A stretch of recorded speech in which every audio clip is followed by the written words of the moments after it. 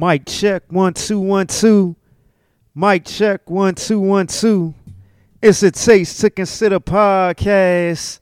We are back for another episode. Yes, let's go.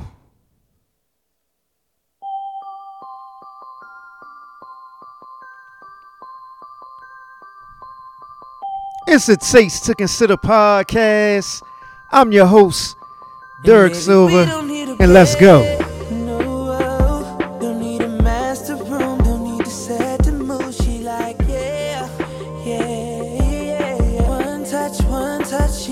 Taste to Consider podcast. So ready, she ready, so I'm ready. I feel it coming on strong, it's so heavy. She ready. Let's go. I'm ready. Yeah. I hear if you stay ready, you ain't gotta get ready. Call you when I get there, you just get your ready. Oops, I mean your ready. Can't believe I said that. At least you know where my head at. Now shorty, where your head at? She gon' dive in head first, school me like the border ed. She do it, then we do it, so she can say she thought ahead. Laid up in that all day, can't get out that water bed. Talk nasty for your boy, silent treatment for the feds. No cup for the thirsty, she bad as controversy. Skin tone like Hershey, body Lord have mercy. Taste to Consider podcast. Lamborghini Mercy. Let's go. Maybe I'm too fast, girl, see. We don't need a bed, no. Don't need a master room, don't need to set the mood. She like, yeah. One touch, one touch. Taste she to gon' Consider give me all the love. podcast. She's ready, so ready. She ready, so I'm ready. I feel it coming on strong, it's so heavy. She ready, I'm ready.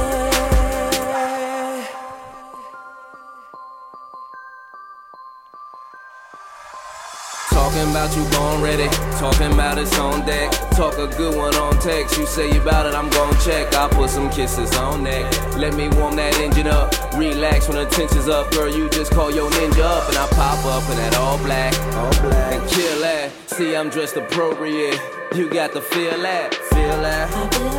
That's that love coming down, for the brain I'm dumbing down. Be on swole when she come around, need ice to numb it down. Nice stick to beat it up, Ronnie King that ting girl. Can't we all just get along? You could get along, you already know. But is you ready though? Taste to Consider podcast. Let's go. No, don't need a master room, don't need to set the mood. She like, yeah. One touch, she gon' give me all the love. She's ready, so ready. She ready, so I'm ready. I feel it coming on strong, it's so heavy. She ready, I'm ready. You up at one, be ready. 2 times for my, we ready. We so ready. The pretty ladies in the VI, they ready. Taste to Consider podcast. Yes. Birthday girl in the back, she ready. We don't know how to act, we ready. Can't wait to get home. If you ready, come on. And baby, we don't need a bed, no. Don't need a master room, don't need to set the mood. She like, yeah. She like, yeah. One touch, she gon' give me all the love. She's ready. She ready. So ready. She ready. I'm ready. Feel it coming on strong, it's so heavy. She ready. I'm ready.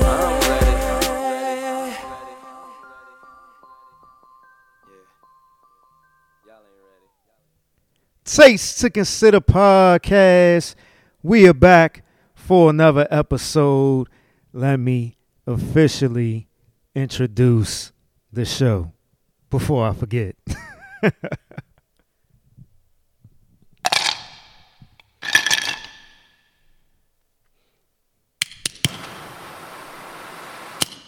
It's a Taste to Consider podcast. I'm your host, Derek Silver, and we are back for another episode. Yes, indeed, episode 103. We are back. Consistency. Yes, we're back for another episode. Shout out to all the Spotify listeners. Apple Podcast listeners, Google Play listeners, Amazon Music listeners, Stitcher listeners, all the streaming service listeners. Shout out to all the YouTube viewers.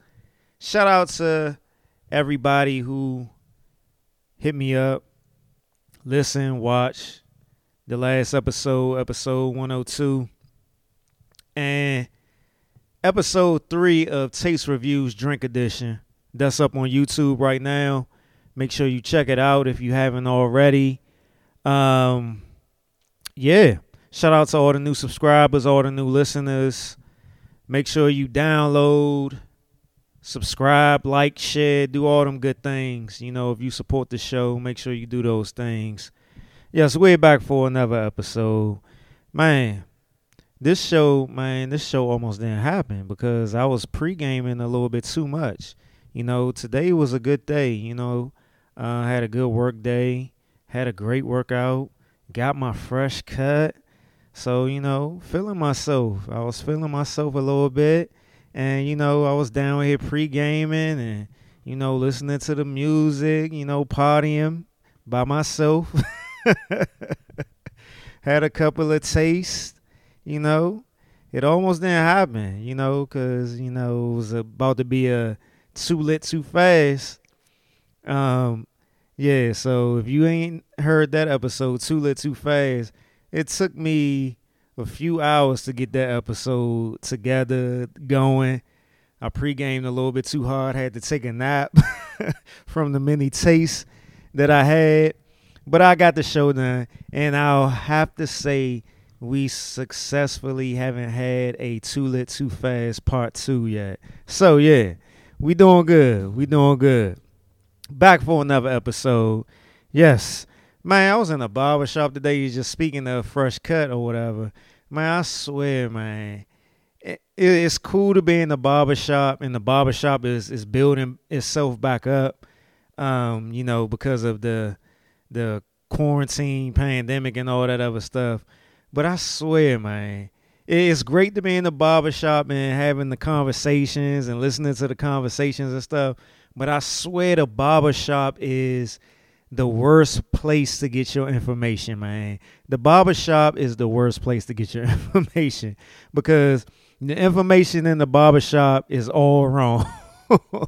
9 times out of 10, it's just people up in the barbershop just talking, don't know what they talking about, and speaking stuff and claiming it as facts, and people that don't know no better believing it as facts. Man, I was in a barbershop today. The dude before me, who was getting his cut, he gonna tell my barber that for some reason Uncle Phil came up. Uncle Phil from the original Fresh Prince of Bel-Air, the actor James Avery. This bama told my barber that James Avery, Uncle Phil, was gay, and that he was in a relationship with the father from Family Matters. And my barber believed him. And I could have said something. But I was like, nah, I'm gonna let dude have his moment. And it don't even matter because I ain't got no, you know what I'm saying? I ain't got no salt in the game or nothing like that. So it don't even matter. They can believe what they want to believe. But I'm like, dude, Uncle Phil, James Avery, was not gay. He was married. Like, I mean, honestly, it ain't like that means anything. But he wasn't in a relationship with the father from Family Matters. Yes, we do know the father from Family Matters is gay. But I swear, man, the barbershop is the worst place to get information from at times. 9 times out of 10, the barbershop be giving out wrong information. Straight up wrong information. And dude, he was dead serious when he was telling my barber this. And my barber believed it. I should have said something to him once I got in the chair and the other dude left. But I was just like, whatever. It don't even matter. Man, I swear, I be in the barbershop all the time. And it just be dudes in that joint just giving out wrong information. And the shit pisses me off. But, hey, it is what it is. Yes, we're back for another episode. This is episode 103. Taste to Consider podcast. So I'm going to start off with a clip. Let me pull this joint up. I'm going to get right into it because it's 7:30 right now and I'm hungry. I'm ready to eat. This is my eating time. You know what I'm saying? This is my dinner time. So I need to hurry this episode up so I can eat. But I ain't going to sell y'all short. Definitely not going to sell y'all short. So let me pull up the first clip. I should have had it ready, but yeah. Here we go right here. Here we go. Now this clip right here is from Shahrazad Ali. I probably messed her name up. I always mess her name up because I played clips of her before on the podcast. But this clip right here, she's talking about the goal is to keep the black man and the black woman apart. So let me play the clip.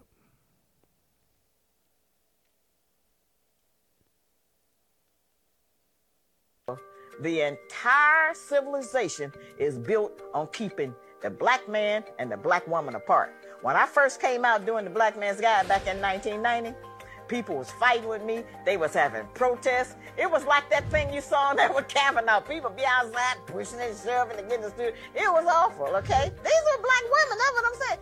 Everywhere I went, it was going on. And they was having town hall meetings about me, the whole thing. They had T-shirts, right, all that stuff. And the band Shahrazad Ali, I got one, I saved. But at any rate, this went on for about 6 months. And then it took a curve. The women and the men started listening to me. The women and the men start coming to the meetings together and talking and trying to get things worked out. That's when they took me off television.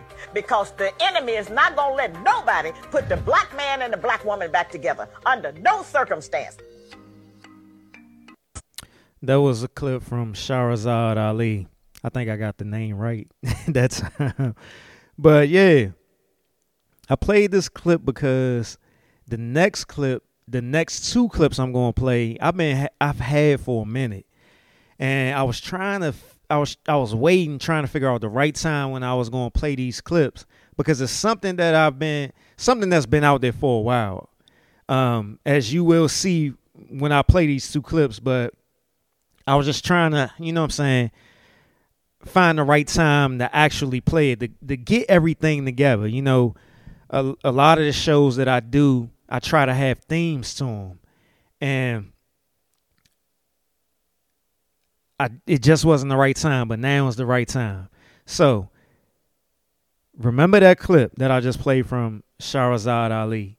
And now I'm going to get into the next two clips is what's going to be important. Is the reason why I played this one. I came across this first clip I'm about to play right here. I came across this one a while ago on Twitter, and it wasn't surprising, but I felt as though that it needed to be played and talked about.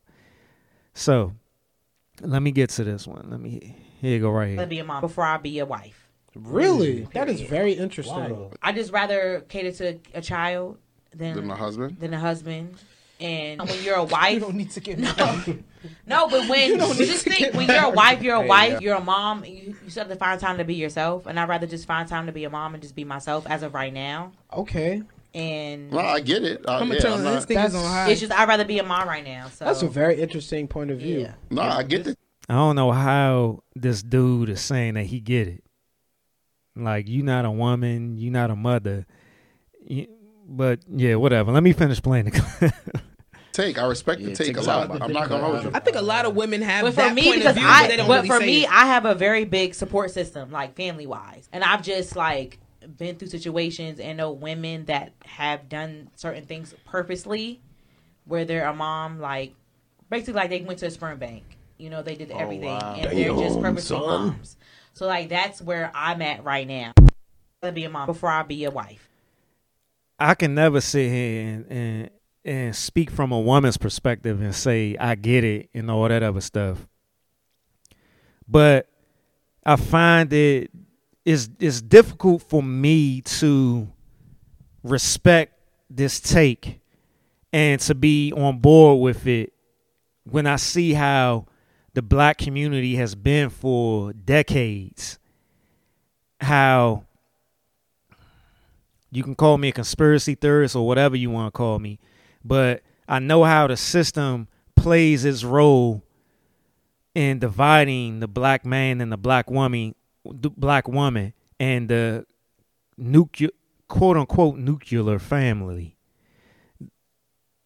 And you don't see this in no other community or no other quote unquote community or culture, but our culture or our quote unquote community, that this is acceptable, that this is the norm, or this is something that is acceptable.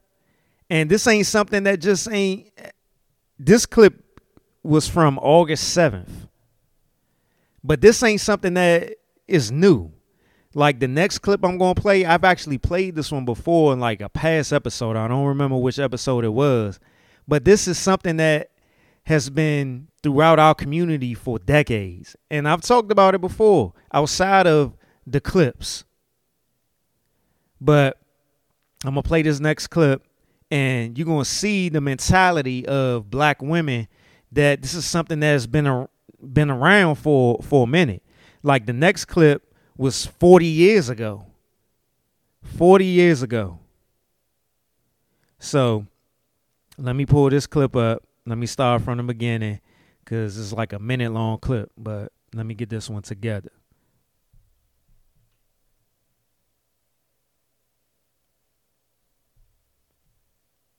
Raise your hand if you're married. None of you are married. Raise your... Let me get the, since you can't see the video, it's a group of black women sitting in the room. It's probably like 10 or so black women. And it's a white dude interviewing them. They're in the setting is they're in the library. And if you would like to be married to your baby's father. One. Only one raised their hand when he asked that question. Get married. Why don't you plan to get married? I'd like to know that. You already have your child to think about, and then a whole family to care for. You know, it's a lot of responsibility, and then you don't want the commitments. I wouldn't want no man holding me down because I think I can make it as a single parent. But don't you think you might need help in raising that baby from a man? Like, even the white dude is confused in this. Like, the follow-up question that he asks, he's confused in this. Because from his point of view, from his mentality, his perspective, from how he grew up and how he's seen his quote-unquote community, that ain't acceptable. That's not the norm of things. Really? I didn't have a father. My father wasn't in the home, so, you know, it really, male figures are not substantially important in the family.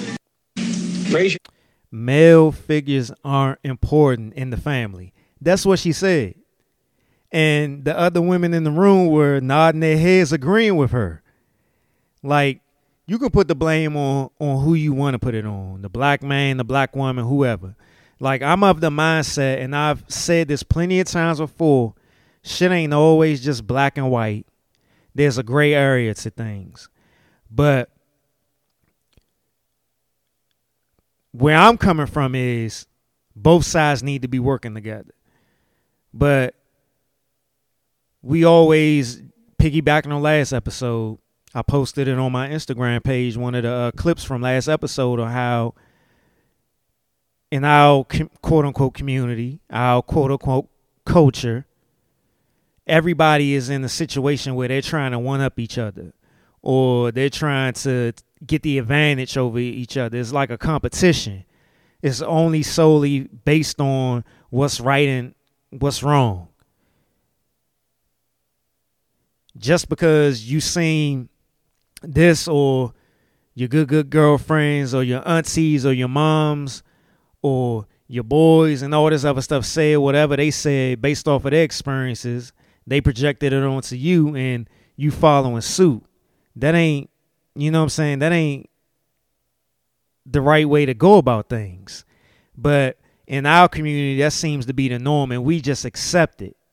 We just look at it as, I'm going to be the strongest person in this situation, and I'm going to take care of business.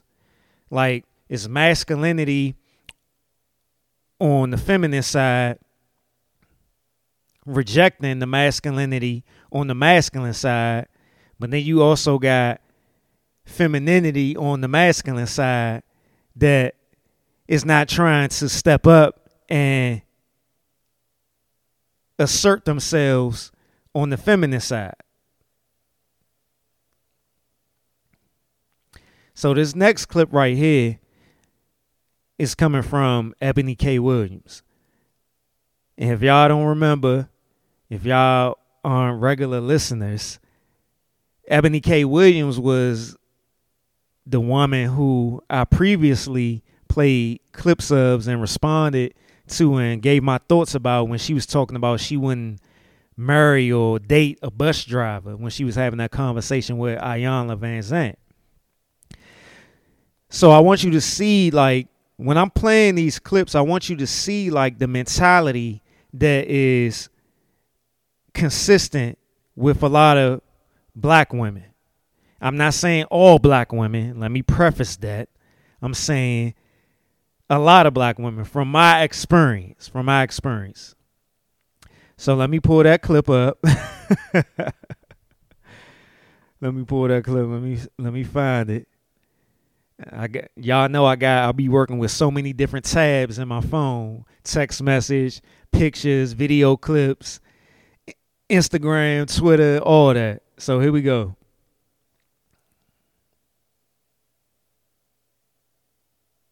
Availing ourselves to all of the options that are. Let me start the clip over, because when I pulled the Twitter up, it started playing on mute.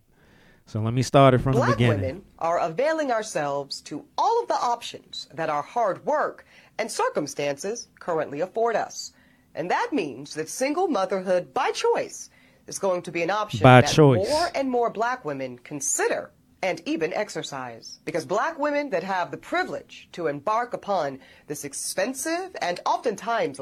See, a lot of black women out here think just because they make a certain amount of money that is the reason, the best option, the best reason for them to be a single parent. And one of the things that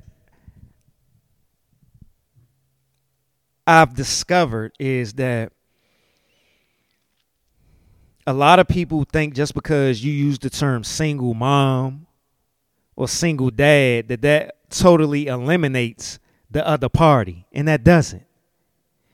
And that's why I say this: it's always a problem when using certain words and terms and stuff wrongly, in the wrong term, in the wrong context, because it paints a picture and it projects a narrative out there to people who aren't very emotionally intelligent, emotionally mature, or intelligent and mature as a whole, that they won't understand that these words and terms mean a different thing than what is actually being pushed through that narrative. The process will increasingly decide to forego marriages and partnerships that do not serve us. And I'm not saying that just because you had a kid with somebody that you have to marry them. But you can still be partners with raising that child. Partnerships, relationships is a fluid term. It's not concrete. It's a fluid term. But one of the things that is not talked about enough is how it's a lot of women and men out here that lack accountability with the bad choices that they make when they lay down and sleep with somebody and have a child with them. and that are not in our best interests. Black women are no longer subject. How is it not in desperation your of best being- interest to have both parties involved in your child's life? It doesn't make sense, but this is the norm for our quote-unquote community, our quote-unquote culture. being chose, because now we get to do the choosing. What does choosing and being chose have to do with that child? You're making it personal, and a lot of black women make it personal, as well as black men. A lot of black men out here make it personal because they can't have the total access to that woman and still run the streets. And then you have the black women out here that feel as though they can't have that Disney or fairy tale relationship or partnership, that they have to make the man suffer. But in actuality, both black man and black woman are making that black child suffer because of their emotional immaturity or just their immaturity as a whole.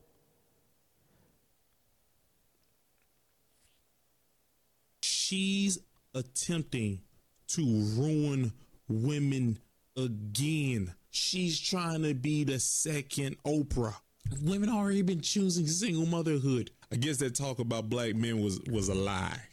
Right. And just from what he's saying, from the last clip I just played, the first clip, with that group of black women, that was 40 years ago. This ain't nothing new. This is not nothing new. But of course, we get social media is out here now, and things are being heightened. You know what I'm saying?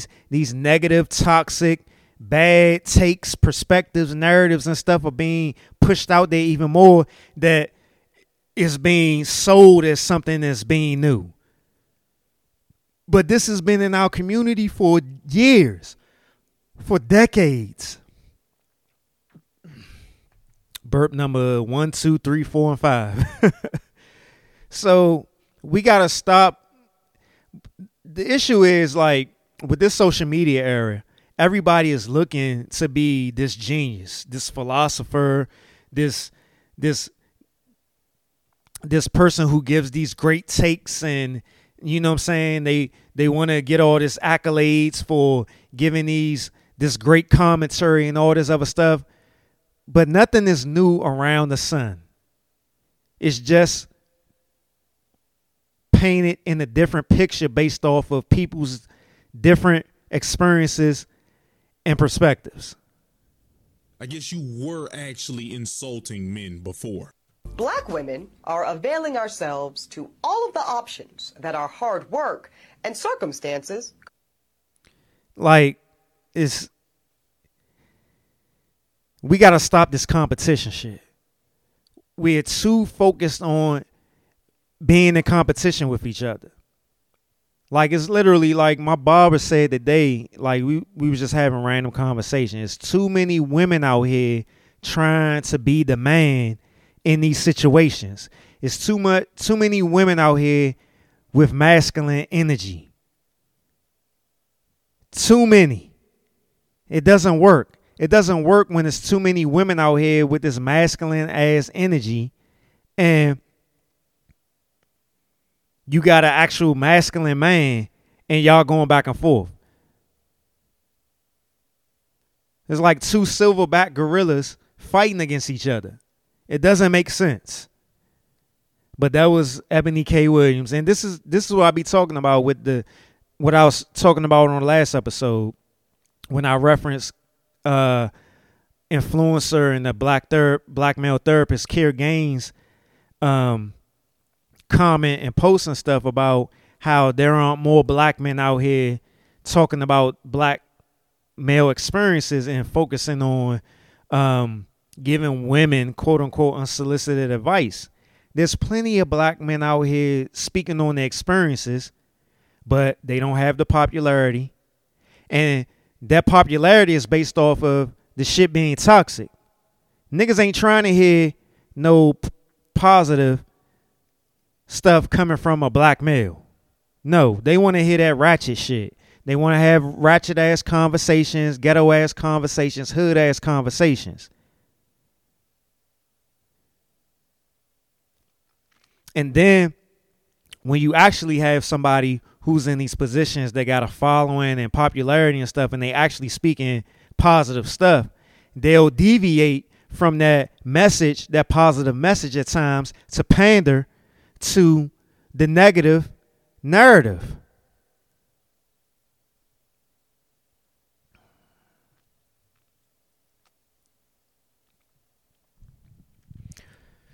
This next clip I'm going to play is from a black woman therapist named Sunny Borden.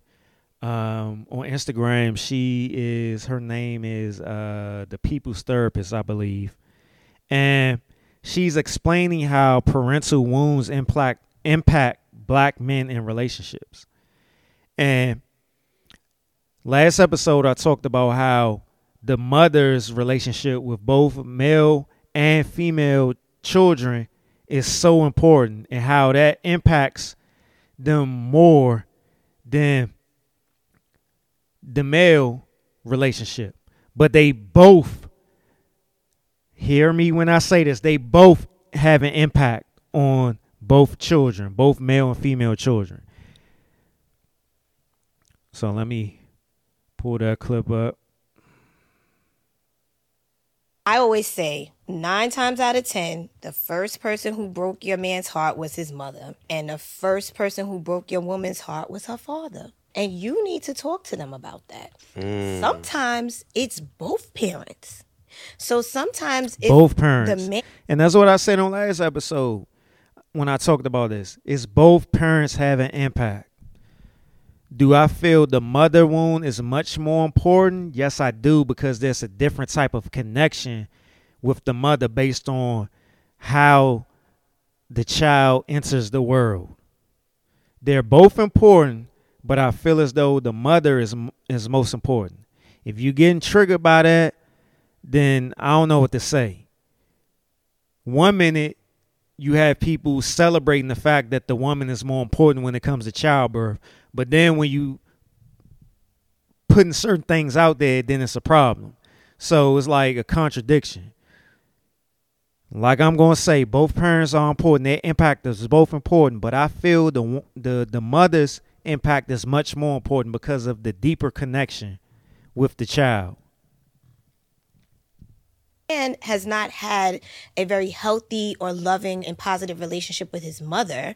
He could be on either end of a spectrum where he's seeking out a woman who's a nurturer and gives him what he didn't have growing up. Or he could be seeking out somebody who doesn't have any nurturing skills and they're not meeting any of his needs at all. Mm-hmm. And he has to be able to sit with himself and say, hey, what's going on? Why do I like this woman so much? I identify and resonate with what she said because my mother wasn't a nurturer. My mother wasn't affectionate. She wasn't loving. I've talked about this plenty of times. I wrote about it plenty of times on my blog, greatestiamblog.com. And I don't feel there is no or with the spectrum. I feel there is a and. I feel that with a black man who didn't have a nurturing mother, an affectionate mother, a openly loving mother, that you're going to deal with both sides of the spectrum. Because I have dealt with both sides of this spectrum. I've been in therapy for 10 plus years, and I've talked about both sides of this spectrum, dealing with women throughout my life. Like, that is a thing. Like, there isn't no or. There is an and. I'm not a licensed therapist. I'm speaking from my experiences. There isn't no or. There is a and. You will, as a black man being in that situation, you will deal with the and. You will deal with both sides of the spectrum. You will push the woman away that you're seeking to gravitate to the woman that you didn't want. Like there is a thing that there is a and. There ain't no or. There is a and. There is an and. It's simple as that from my point of view. And I'm not going to deviate from that. Oh, man. So I came across this post on Instagram that kind of speaks to men and their childhood and the timeline of their repressed emotions. So let me pull this up. Let me pull the post up because it's like a couple of slides to the post. Here we go. Where is that? Here we go right here. It says, many men are repressed since childhood and are later demonized for what they weren't taught. Let me read that again. Many men are repressed since childhood and are later demonized for what they weren't taught. Here's a timeline of typical male development impediment. Boys in utero are more vulnerable to maternal stress, depression than girls. This increases the cortisol levels, and by 12 months, they are more sensitive to negative stimuli. This negatively impacts right brain development that is responsible for emotions, empathy, and intuition. A secure attachment to his parents could help offset the results of increased cortisol. But parents tend to let boys cry longer because of an underdeveloped right brain. They are less equipped to self-soothe than girls. This additional stress and inattentiveness is detrimental. And we all should understand this, where you see young baby boys or toddler boys and stuff crying and stuff like that, and you telling them to suck it up, and you don't want to give them no type of affection or soothe them and stuff like that because they're a boy. Like, this is embedded in us, particularly in the black community.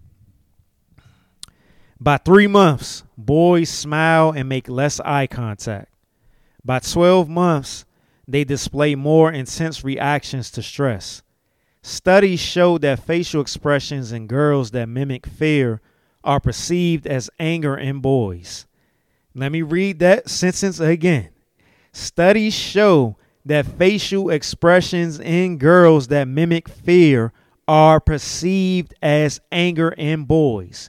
I talked about on this podcast plenty of times how the only emotions that black men understand are anger.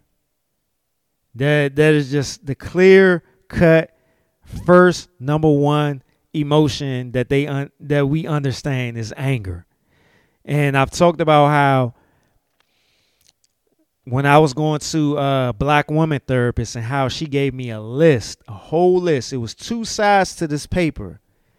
One was negative emotions and one was positive emotions. And I had to have this paper with me at all times, particularly when I was in my counseling sessions where she would ask me how I was feeling. And I would have to look at this list and go down this list and actually look at all these emotions. It was a full list, both sides, negative and positive emotions, and tell her what I was feeling. Not what I was thinking, what I was feeling. Because there would be times where I would say what I was thinking, and she would be like, no, now what are you thinking? What are you feeling? Boys start life more vulnerable, equally emotionally intelligent as girls, more prone to stress, and exposed to less amounts of loving touch and attention than girls. Anger and aggression. Those are the 2 emotions that I always talk about that only black men know. Anger and aggression. Anger and aggression is not looked at as an inability to regulate emotions or cope. It's just boys being boys. I'm going to read that again. Anger and aggression is not looked at as an inability to regulate emotions or cope. It's just boys being boys.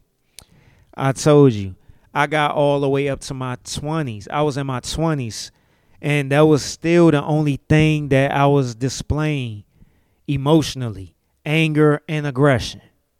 I didn't start going to therapy until I was 30 years old. I'm 41 right now. About to be 42 in November. That's all I knew. Anger and aggression. Anger and aggression. Anger and aggression. That's why I was always getting into fights. That's why I was always, starting something. Or, it was just, I was out of control. I was out of control. So society demonizes men for not being sensitive enough, not being emotionally intelligent, not asking for help when needed, and for being aggressive. One of the things me and my barber was talking about today, well, actually one of the things that he mentioned was the fact that with women, they can go from femininity to masculinity with no problem. It's actually accepted to a degree that women can go from femininity to masculinity, but men can't do that. Men can't go from masculinity to femininity because then they'll be talked about, laughed at, chastised, called names and stuff like that. We got to stay masculine at all times. But it's okay for women to go from femininity to masculinity. They can, jump the lines, cross the lines. But men can't. It's not accepted in society. It's not accepted in the black community. It's not accepted in the quote unquote black culture. None of which are addressed with the same level of concern as we have always given girls at any point in their whole life. See what I'm saying? None of which are addressed with the same level of concern as we have always given girls at any point in their whole life. The sad reality is they have learned no healthy coping skills in which many resort to pornography, sex, gambling, and alcohol drug abuse. Think about all the black males that you know throughout your life. And think about some of the vices that they had. Some of the coping mechanisms that they had in their life. Whether, if you knew what they were. Because we are very good at hiding those things. Just like some of the things that was said in this post, some things are just boys being boys or men being men. It's acceptable for a man to have a drink every night. It's acceptable for a man to smoke a J every day. It's acceptable for a man to be horny every day.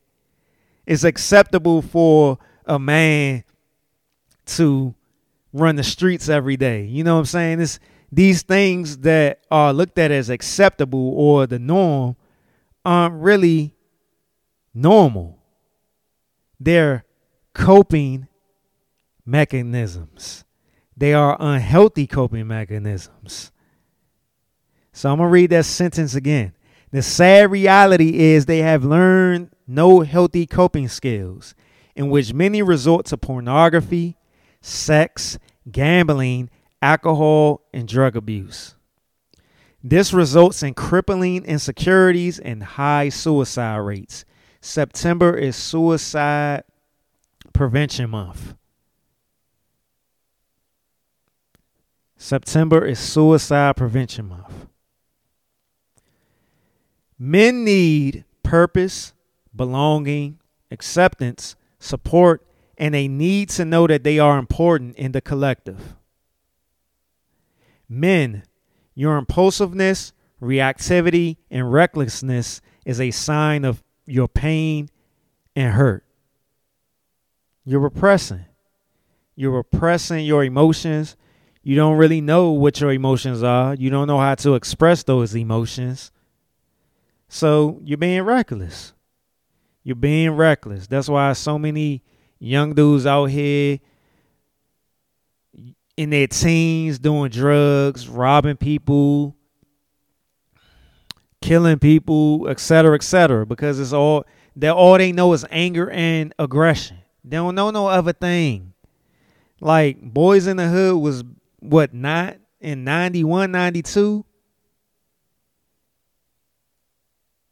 And you see how that movie went. Menace to Society, you see how that movie went. If you look at the characters, all of them were angry and aggressive. Back to the post. It's upsetting they experience such emotions stemming from birth and society not intervening and making a shift to change and heal them. Men, your life matter. Your presence is needed. Your wisdom is desired. And this post comes from Kiana Walton. She's a mental health. She's it says a certified holistic wellness life coach, a therapist, and she's on Instagram. Her handle on Instagram is Kiana Ashley, KEIANA ASHLEY, Kiana Ashley. And she got some good posts on here, and it's not one sided. It's for men and women. So but a lot of the posts that I've seen from her since I started following her has been for men. So yeah, I mean, this ain't nothing that is just, and that's why I say we too caught up into the black and white shit. Everything ain't black and white. Everything ain't black and white. Like, the gray area is much more larger than the black and white. Much more larger. And there's a reason for the way that people are acting, male and female. But people don't want to get down to it. People don't want to work on themselves. People don't want to go through any type of healing. People don't want to people don't even recognize it. You know what I'm saying? Because of how our society is, particularly our quote unquote black community and our quote unquote black culture, a lot of things that are toxic, negative, are deemed as normal. And anything outside of that is corny. You soft, you a sucker, you ain't cool, whatever.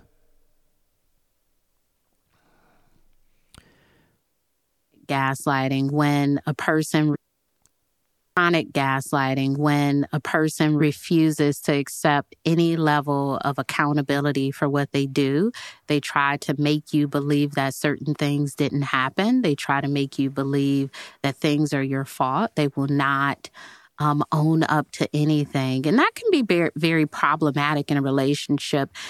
And when that happens, we try to seek the validation from the gaslighter. No, this really happened, right? Say it really happened. And it's like, they won't validate you because they don't want to be seen as a certain type of person or a person capable of a certain behavior. And what you can do for yourself is believe yourself. Know that what happened is real. And this person who did it may not say, okay, yes, I'm guilty. That's really hard for us because we want that validation from the person who harmed us. And usually that validation starts from our parents or whoever raised us. Like, we've been chronically gaslighted starting from a young age, and we don't know it or recognize it then. But then when we start having relationships with other people, friendships, romantic relationships, work relationships, whatever relationships you want to call them, partnerships, whatever, then it becomes much more realer. But we can't really solve it or heal from it or identify it because we don't know where it started from, or we don't want to recognize where it started from. It's easier to blame somebody else as opposed to actually looking at it like, you know what I'm saying, this is what I need to work on. Or, okay, this person did this, so these are the things that I don't like. So do I need to remove myself from it and all this other stuff? But then there's a lot of people out here that we deal with, and even ourselves at times, that don't want to be seen as the bad person. We don't want to be seen as the bad guy or anything. Like it's this. I hate using those cliche terms, so I ain't even going to use it. But it's people out here that just don't want to be seen as being the bad person, or that they don't want to accept the fact that they're capable of doing something wrong or something that will make a person feel bad or hurt their feelings and stuff like that. There are people out here that are so caught up into their victimhood from what they've experienced in their life that they don't believe themselves to be capable of doing the same thing that has been done to them to somebody else. So they will gaslight you. And that's not to say that that person is bad, but their mentality or their victimhood makes them not want to see beyond anything other than that victimhood. But there are some people out here that just will straight gaslight you because they know they can get over you, and just, yeah, it is what it is.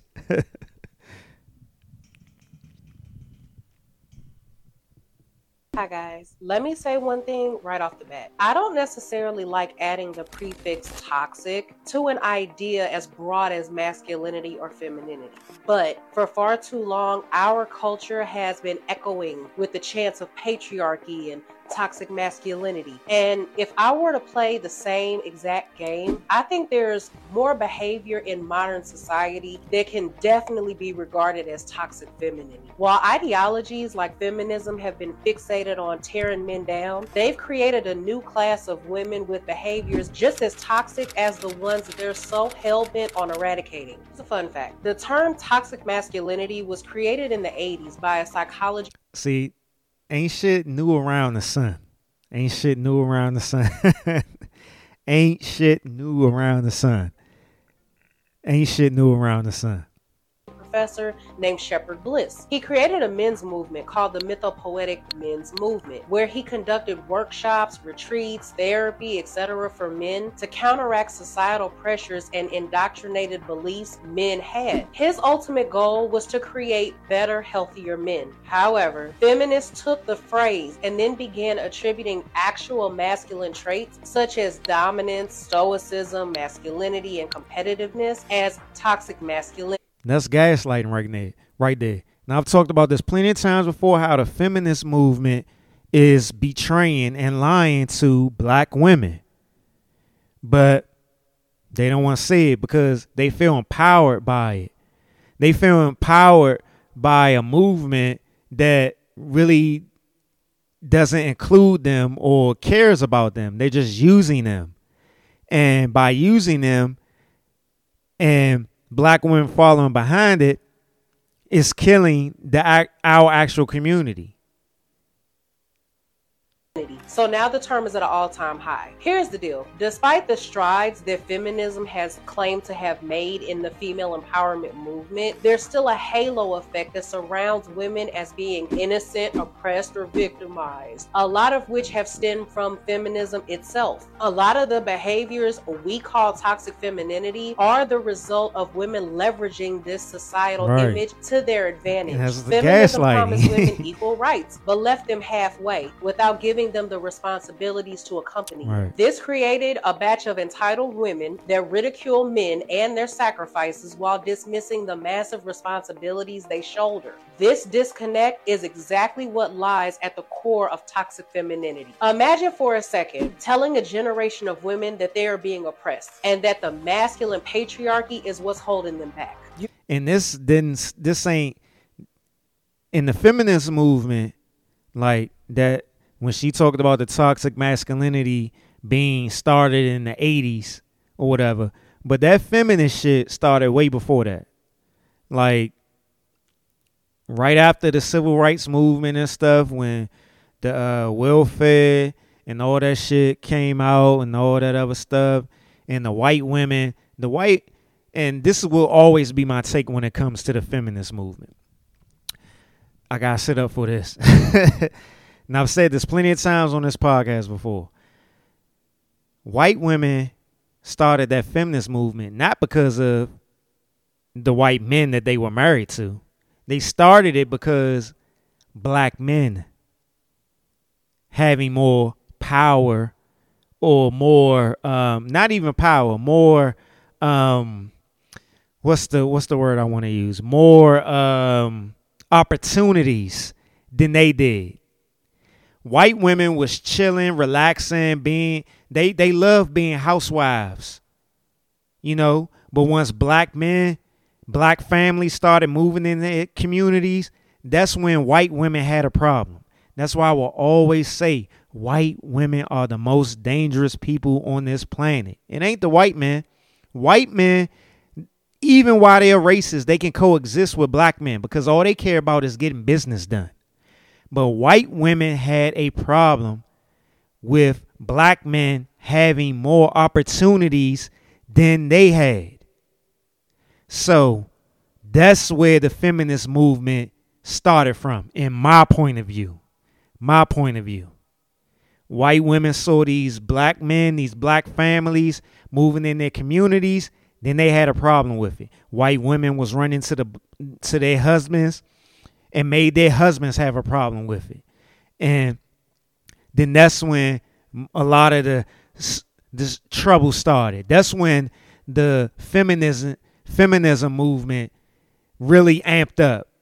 That's when they felt as though that they needed to have a voice, because they didn't want no black men having more opportunities than them, and they didn't want no black women being on the same level as them, as being housewives and living the dream of not having to work.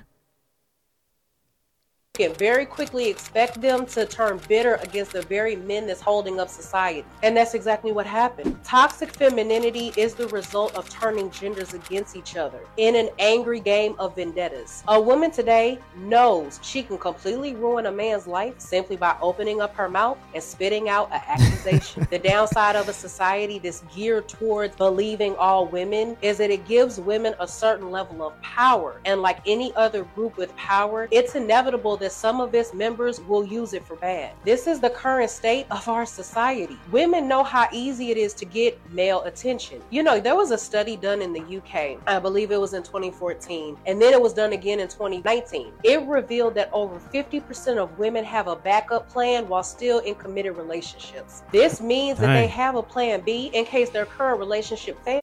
Options. It's all about options, and social media hiding that shit. Social media hiding this thought and this false feeling or false emotion of there being multiple options out here for women. But it's just like, it's funny because like I look at these situations and it's like white women be having black women all caught up into this feminism and shit and leaving them hanging. White women staying with their husbands, staying with their families, but got us all fucked up. All fucked up. Got black women, you know what I'm saying? Just yeah. Women initiate 70% of the divorces in America. When it comes to... And when she say women, like, she ain't talking about just white women. She's talking about black women. Black women have the highest divorce rate in the country, damn near the world. I'm looking at the camera right now. College educated women, this number jumps up to 90%. Yes, and that speaks to black women. Hurdles in letting fathers see and bond with their own children. When people make these videos, we gotta start being more specific. She ain't talking about just women. She's talking about black women. Trust me, she's talking about black women. The statistics are easily out there for you to see. College-educated black women are the highest group, have the highest divorce rates in the country and world. It is what it is.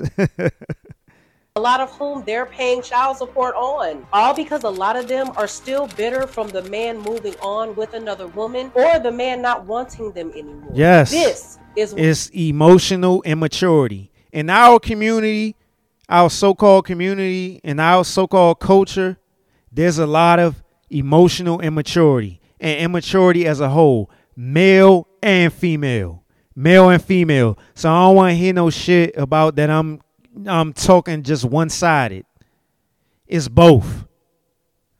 What toxic femininity looks like. Women like this in relationships use their toxic femininity as a weapon to manipulate men. They usually do this through shaming a man, making him feel inferior, or constantly threatening him with divorce and custody because they know that the law is usually softer on them. So they lean on that. All of these are just derivations of a woman's femininity taken to a twisted extreme and used to their advantage. You know, honestly, I feel like nothing is a bigger example of toxic femininity than the entire ideology of toxic masculinity itself. The reason why I say that is because it's a phrase that has chipped away at men's security by deriding them of their masculine qualities and dismissing their vital roles in society.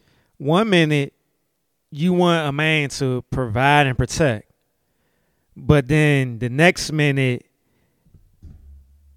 is patriarchy and all this other stuff and blah, blah, blah, blah, this and blah, blah, blah, blah, that.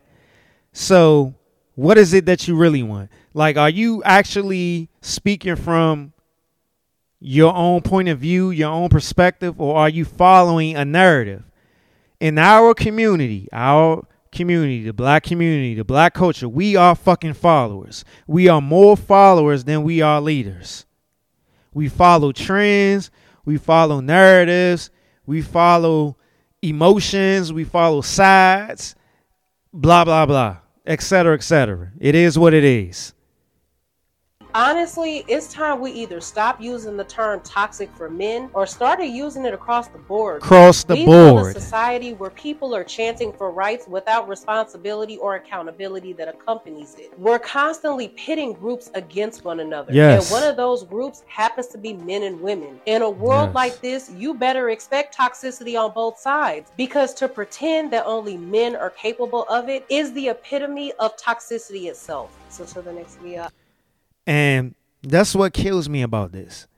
Like, you'll see a lot of black women talk about patriarchy, all this of black men benefiting from patriarchy. But it is so many black women out here that is in this masculine, using this masculine energy, and they're benefiting much more from patriarchy than the black men are, because y'all got damn near higher salaries than we do. Y'all got more degrees than we do, et cetera, et cetera. More black men are in jail and ain't got no degrees and ain't shit and all that other stuff. Like, it doesn't make sense. Like, and that's why I say, our community, our culture, we followers. We just be following narratives. We just be talking shit. We just always want to talk shit because we so caught up into our emotions. We so fucking emotionally immature. So immature. And that clip is from Olivia Alexa. And I've played clips of her before. That's her name on Instagram, Olivia Alexa. So, on to the next clip. It's actually more about the outward reflection of that Valentine's behavior. Like, you've done that now on Valentine's. I'm happy because everybody knows that I received flowers on Valentine's Day. But actually, was I really happy as like an individual? Was it genuine or not? Because that's not genuine really, is it? Yeah. And I think that I've been under the pressure thinking, man, I need a bit more gestures, you know, like, so I can show people that I'm getting gestures. I didn't know that. I felt that in my head, and I realized that is a very toxic thought, because actually I'm getting so many gestures all the time in life that no one's ever going to see. Like, I don't have to wake up early in the morning because you wake up early and you help out with the kids every single day for the last 6 years. Well, not every single day, but I know what you're saying. No. That's a gesture that means that I get to have my lion, and I need that. That's what I get all the time. Or the other things you do, like taking care of the car insurance and filling up my tank with petrol. I do not go to the petrol station. I haven't been to the petrol station in five years. Putting the flat packs together. All this stuff that I'm not aware of, but you're doing it all the time. And it's obvious that this woman is British. She's a black woman. And the caption says, Patricia was able to recognize the toxicity in her thoughts and self-correct. She realized the small gestures her man gave daily were more meaningful than grand gestures for social media to see. And what do I always talk about? There's so many people out here that want to be in attentionships. They ain't trying to be in no relationship or no partnership. They want to be in attentionships. They only fucking care about what they can show on social media. And I've tweeted this before, and I got challenged on this, which boggled my mind. And I don't remember the tweet verbatim, but what I basically said was that social media has killed relationships. And what I was meaning behind that was this total clip right here. That a man can sit here and do just give out all types of gestures, loving gestures. But because it's not extravagant or it's not what somebody else is doing or displaying in their highlight reel, in their couple highlight reel, that is not significant, that is not important, that is not loving. And this clip proves exactly what I've been saying. And this is what I'm not going to make this personal. I'm not going to make this personal because I want to be like, I want to say, so I guess I am going to make it personal. I want to say, and this is why it pisses me off that I see all this toxic shit with these podcasts and these pages and stuff being out here talking that dumbass shit, that negative shit and stuff like that. But I be talking that real shit and people not sharing my shit, people not posting my shit and all that other stuff. But yeah, I mean, I just had to say it. I was feeling it in the moment, so I had to say it. But for real, like, this is what I'm talking about. Social media has killed relationships.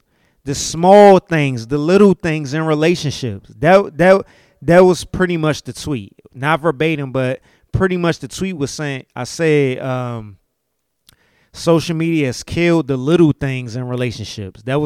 That's probably like 95% verbatim of what I tweeted. And I was getting challenged on that. But I know I'm right. I know I'm right. Because this proves it right here. People are so caught up into being in attentionships. They don't even care about the person they're in. Excuse me. They don't even care about the person they're in a relationship with. They just, burp number 6, 7. They only care about what they can show, what they can prove and make them feel better or stimulate them from somebody else. Like I even said it on the 100 episode with the fellas when I was talking about how people aren't in a relationship with the actual person that they're dating. They're in a relationship with their fucking followers. They only care about what their followers think, not actually what the person that they're dating is doing or displaying.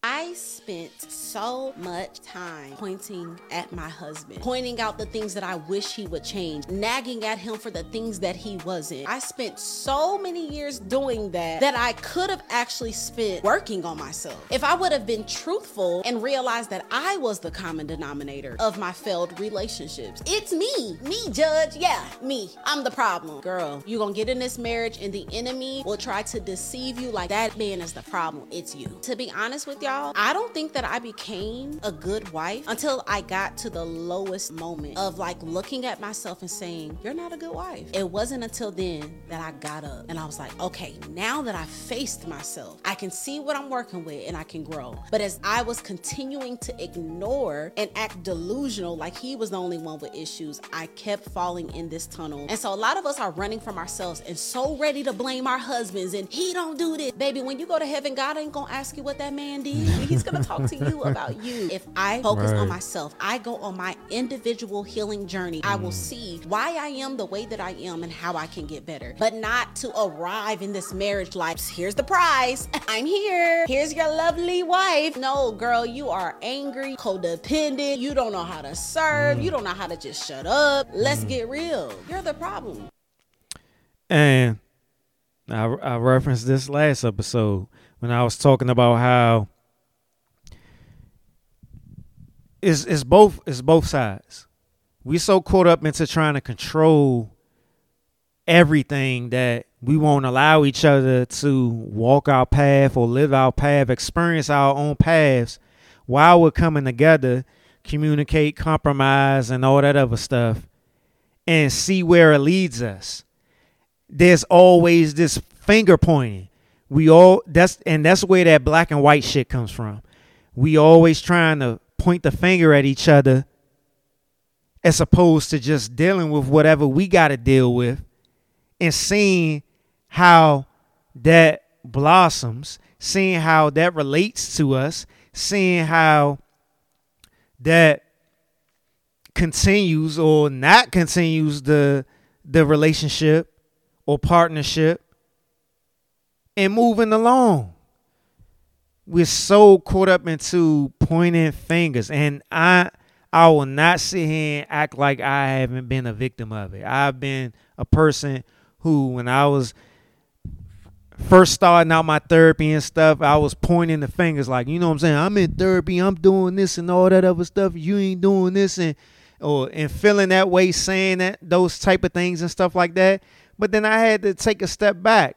But that didn't come until I actually started in like the middle stages or later stages of my therapy, where I understood that it's just going to be what it is. You know what I'm saying? All you have to focus on is yourself, your healing or whatever.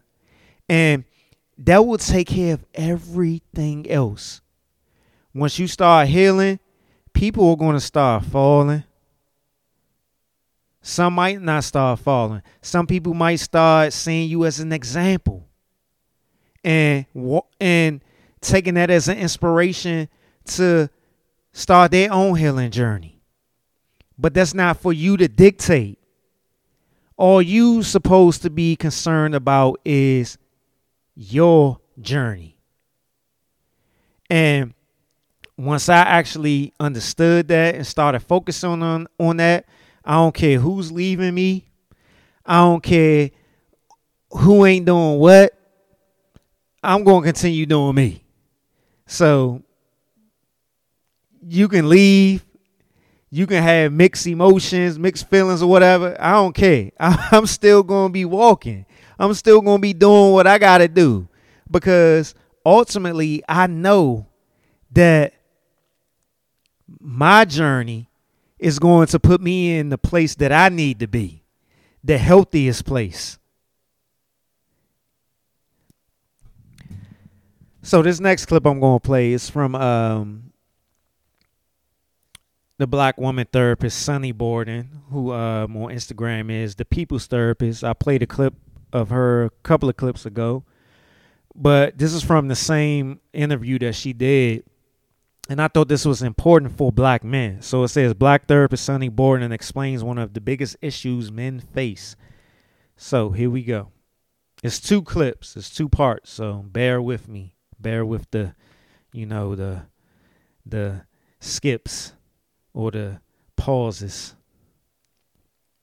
I think that most times men are moving so much that they have 11 tabs open in their head. Mm-hmm. And they don't have enough time to sit and process anything. Mm-hmm. They're going from one thing to the next, to the next, to the next, to the next. Mm-hmm. They're not processing any of their thoughts or their emotions, so they're not thinking about their behaviors and how they're all interrelated. Mm-hmm.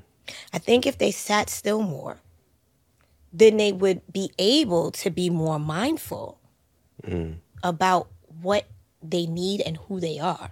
Then they could accept that, and then they could feel comfortable identifying, I need my girlfriend to be on me, right? I need that. I ain't gonna lie. That's one thing I listen, need. Be on me. My man says, I need you to sweat me a little bit sometimes. Sweat me all the time. All the time. And I'll be like, all right, I got you. Mm-hmm. So I think that if men sit still more, they would be able to have the mental clarity to start to process some of the thoughts and the emotions that they have that therefore influence their behaviors. Then they could say, okay, this is what I need. I need my woman to do this for me. I need her to do this. This is what I need. This isn't negotiable, but these are my non-negotiables. And then if you really think about it and you think about the context of your relationship. And just based off of those small clips, and she's absolutely right. As black men, we're so caught up into what society says we need to do, what our quote unquote community and culture says we need to do, provide and protect, hustle this way, hustle that way, get that money. I gotta be a rap star, I gotta be a celebrity and all this other stuff that we don't know anything about ourselves. We're following a societal norm or community norm or cultural norm of trying to be this way and not knowing who we are over this way. And this is something that I really had to learn, because all I knew before I was going to therapy, I had to have this type of job. I had to make this type of money. I had to drive this type of car. I had to have these type of clothes. I had to have these type of shoes, et cetera, et cetera. But when I started going to therapy, I started understanding, hey, I'm more than this bullshit. This bullshit is just an accessory. I'm all, and when it comes down to it, I'm already been doing it. I already got a good job. I got a car. I got my own home that I am a homeowner. I got clothes. I got soap. I got deodorant. I got food in the refrigerator. I got dishes. I got, what more do I need? And why isn't that enough? Why isn't that acceptable? Why do I have to have flashing lights on me at all times? Or why do I have to I got 2 gold chains on? Why do I have to have 100 gold chains on, rings, watches? Why I gotta have this type of car? I'm already doing it. I'm already successful. I'm already living a good life. I got money in the bank. I got money in my checking account. I got money in my savings account. I got, what I'm saying? I really don't have no wants. You know what I'm saying? Is there things I could need? Sure. But I have everything that I could want. I'm more than surviving. We think because in our community or our culture, because we not living this extravagant life or this grandioso life, that we aren't living, that we aren't successful, that we aren't enough, like we aren't worthy. Like, man, I've been in my house, my townhouse, for over 10 years. Still got a good job, still got a car, got clothes. I really don't have to want for anything. I don't have to ask nobody to borrow no money or anything like that. Like, I can buy almost anything that I want. But we feel as though in our community, our culture, because we can't buy this designer label or these designer shoes or this designer jewelry, or we can't take all these vacations all the time and stuff like that we aren't living life. It's bullshit. It is bullshit. And I hate that I had to put myself through this based off of other people's thoughts, other people's thoughts of me. Like, come on now. Like, I don't need to go on a vacation every 3 months or every week and all that other stuff to feel as though that I'm living. I don't need to go shopping and all the damn time and buy all these clothes and stuff to feel like I'm already living. I'm already living. But this is how it is more placed upon men than it is women, in my point of view, for the simple fact that even outside of the women, the men have to provide the women with this, or he ain't shit, or he broke, et cetera, et cetera. Like, come on now. It's asinine. Like, it's insanity that we put ourselves through this. Men, we are much more than this bullshit. We are much more than this bullshit. All right, I got a post that I'm going to read through. It's a couple of slides, and this from my social media friend, the Black Therapist on social media. He's a black male therapist out in New York.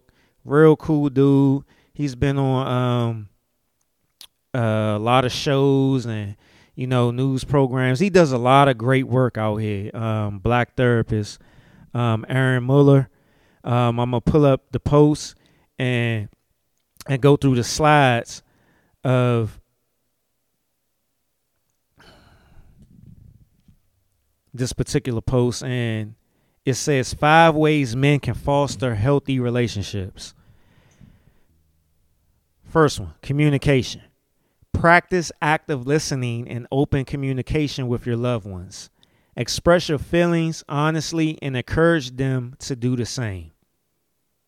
2, empathy. Put yourself in the other person's situation to understand their feelings. This helps to build mutual understanding. 3, quality time. Spend quality time with family and friends. Building healthy time together strengthens relationships. 4, boundaries. Establish healthy boundaries to maintain individual well-being and respect in the relationship. 5, share values. Connect through shared values and interests. Engaging in activities that align with your beliefs can deepen bonds. And once again, this is Aaron Muller on Instagram. His handle is @black_therapist. Great follow. Make sure you follow him. Check him out. He's a real cool dude. And he's been doing a lot of great work out here. So shout out to him. I appreciate him definitely. And this, once again, was 5 ways men can foster healthy relationships. So black men out there, follow him. And even black women, follow him, or, refer your black man to him. Yeah, so moving along. Let me see where I'm at. It says, I came across this other post, and this comes from one of the previous therapists that I referenced, Kiana Ashley. So let me pull up this actual post right here. And it says, what men really want is a woman that can communicate her feelings and needs without attacking him. Men are actually really good listeners. This is how you communicate with them more effectively. Be mindful of your tone, even when upset. Many men have had mothers, girlfriends, and other toxic women in their lives verbally demean them. When they hear the tone that sounds anything like it, they shut down. They're simply put into defense mode to protect themselves. And I'm going to speak personally to this one. My relationship with my mother growing up and stuff like that, the tone, the way that, she spoke to me, communicated with me and stuff like that, it was very harsh and stuff like that. So I have experienced it in my romantic relationships, and it was very triggering, and absolutely make me shut down, not care, not give a fuck, argue with you, take the shit that I've felt with my mother out on that person. So this actual portion of the post is very real. Consider the timing of expressing your feelings and thoughts. Men battle with a lot internally. Yes, we do, because we hold a lot internally, because we don't feel that we have a lot of safe spaces. And if we do have a partner, a woman that we're in a romantic relationship with, a lot of times we still don't feel safe because we have either have experienced previously in a previous relationship or in that actual relationship that we're in, that stuff gets thrown in our face. They may not be, back to the post, they may not be in the headspace to catch what you're trying to throw at them. Check in first to see how they are, and if needed, revisit the convo later. Make it clear if you want a solution or venting session to avoid misinterpretation. And that's actually something that I had to learn being in romantic relationships, because men, we're wired to always be fixers, or, try to protect or provide, those dumbass keywords. So we often at times need to be told, or, just some type of courtesy, babe, you know what I'm saying? This is the woman speaking. Babe, I just want to, I just want to vent right now. I don't need you to give me any type of advice or anything like that. I just want you to hear me. And that's cool, but that just is an extension of better communication. So back to the post, it says, men naturally want to fix our problems, but we may just need an ear. Let him know beforehand that you just need him to listen or communicate that you're looking for his guidance if you need more. And that's the post right there. And I agree with everything that was in that post, but I thought it was important to bring that up, just in the context of the whole episode and, what's been talking about so far. So I got one more clip, and with this clip, I planned on going into the Blackity Black Woke segment, but I feel as though that I'm just going to end it off at this clip right here, and and just call it an episode. I feel this episode has been going good, but I will have something to say after this clip from some feedback that I've been getting. So yeah, here we go. Black men, we will say, we don't feel like we can be on our authentic selves, because then we get attacked. So I can't show weakness because I don't want to be a mark. I can't show sadness because I'm supposed to be able to handle everything for everybody else. I can't show a level of anxiety and too much stress, because then the people around me are going to get stressed out, and then what they going to do. But what's crazy for us is we can't even show good stuff. There are black men in here that know I can't be too happy because this fool gonna think I'm goofy. Yeah. I can't show that I'm in love because then they gonna think I'm crazy and somebody gonna take me.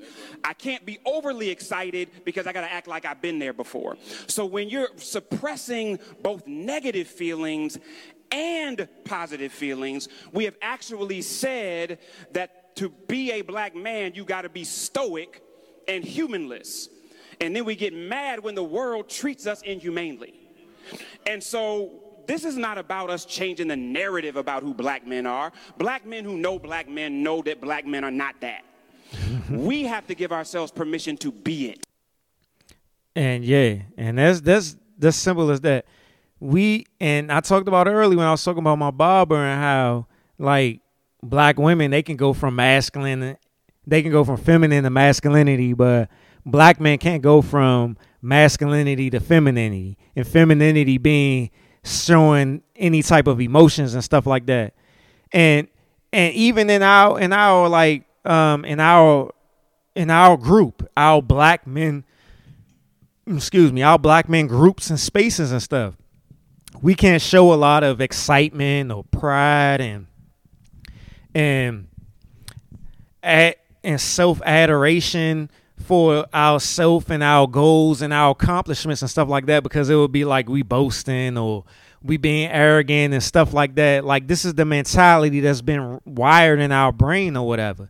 We always got to be on some nonchalant type, like he said, stoic type stuff. You know what I'm saying? Everything, we got to be cool and calm and collective 24/7 in all situations. Even when we dealing with women, whether we dating them or we in an actual romantic relationship or partnership with them, we always got to be cool and collective. We can't show too much love, attention, and affection, because then we'll be soft or simp or something like that. And then we can't be too nonchalant, because then we don't care and all this other stuff. So it's like we always in a no-win situation because of how the quote-unquote black community and the quote-unquote black culture has laid out this narrative and this ideal of what a black man is supposed to be.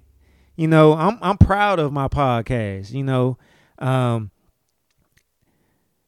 do I want certain things from the podcast? Do I want it to be bigger? Do I struggle from time to time, or, you know, all this other stuff? But ultimately, I want to be like, man, I'm the best. I'm one of the best podders out here. Like, I'm a pod star.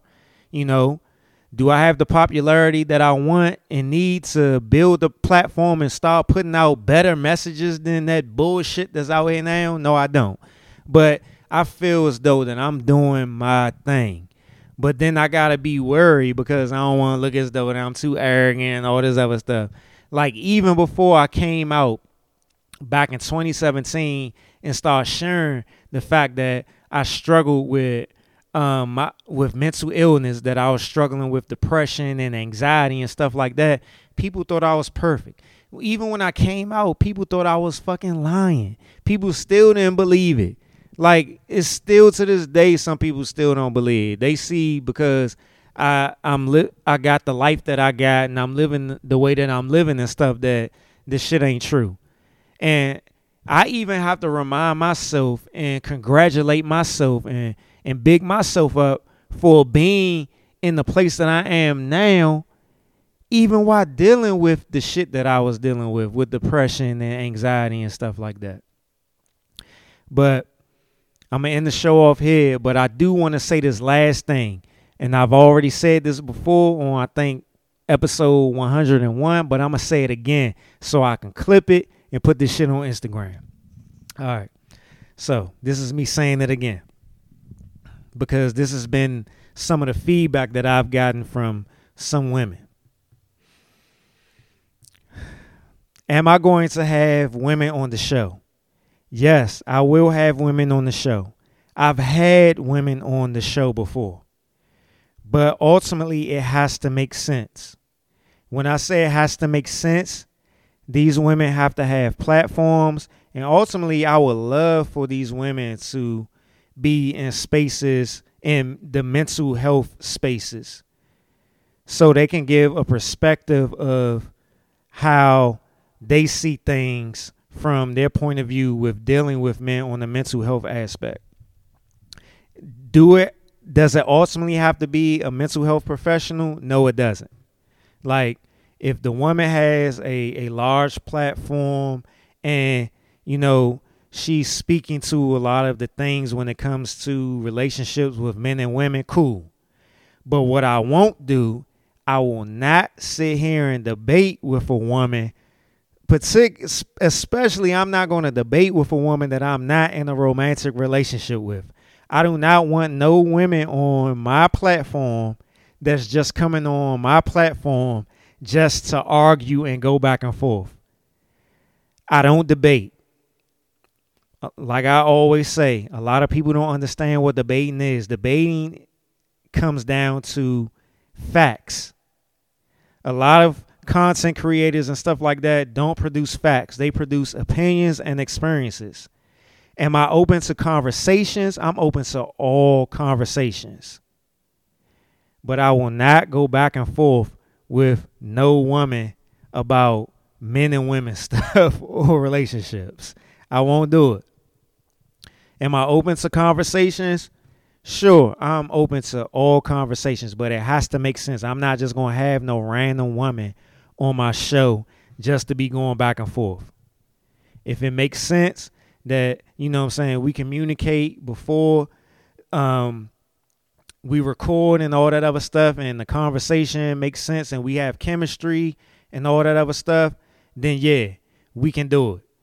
But I'm not going to be having some random ass conversations. And like I said, if I'm not in no romantic relationship with you, I ain't going to be going no back and forth shit with you. That's not going to happen. So right there, that is my take on having women on the show. I've previously had 2 women on the show. One of them was a therapist, and she specialized in sexual therapy. And we talked about intimacy and men and intimacy. And the second woman that I had on the show, she's a life coach and spiritual coach and stuff like that. And we talked about a lot of mental health stuff. And we talked about random stuff too. So, yeah, I'm all open for that. But it has to make sense and it has to be relevant to my platform. Just because I be throwing out clips out there every now and then about relationship stuff don't mean that that's what my pod and my platform is about. My platform is solely about everyday things. Like I talk about, you know, political stuff. I talk about relationship stuff. I talk about mental health, all that other stuff. But ultimately, everything is going to be centered around mental health. So that's it. I'm your host, Derek Silver. It's a Taste to Consider podcast. I'm your host, Derek Silver, and I'm out. I'm on Spotify, Google Play, Apple Podcasts, Amazon Music, Stitcher, YouTube. Episode 4 of Taste Reviews Drink Edition will be coming this upcoming week. Make sure y'all enjoy y'all 3-day weekend, holiday weekend, Labor Day, all that good stuff. And I'm out.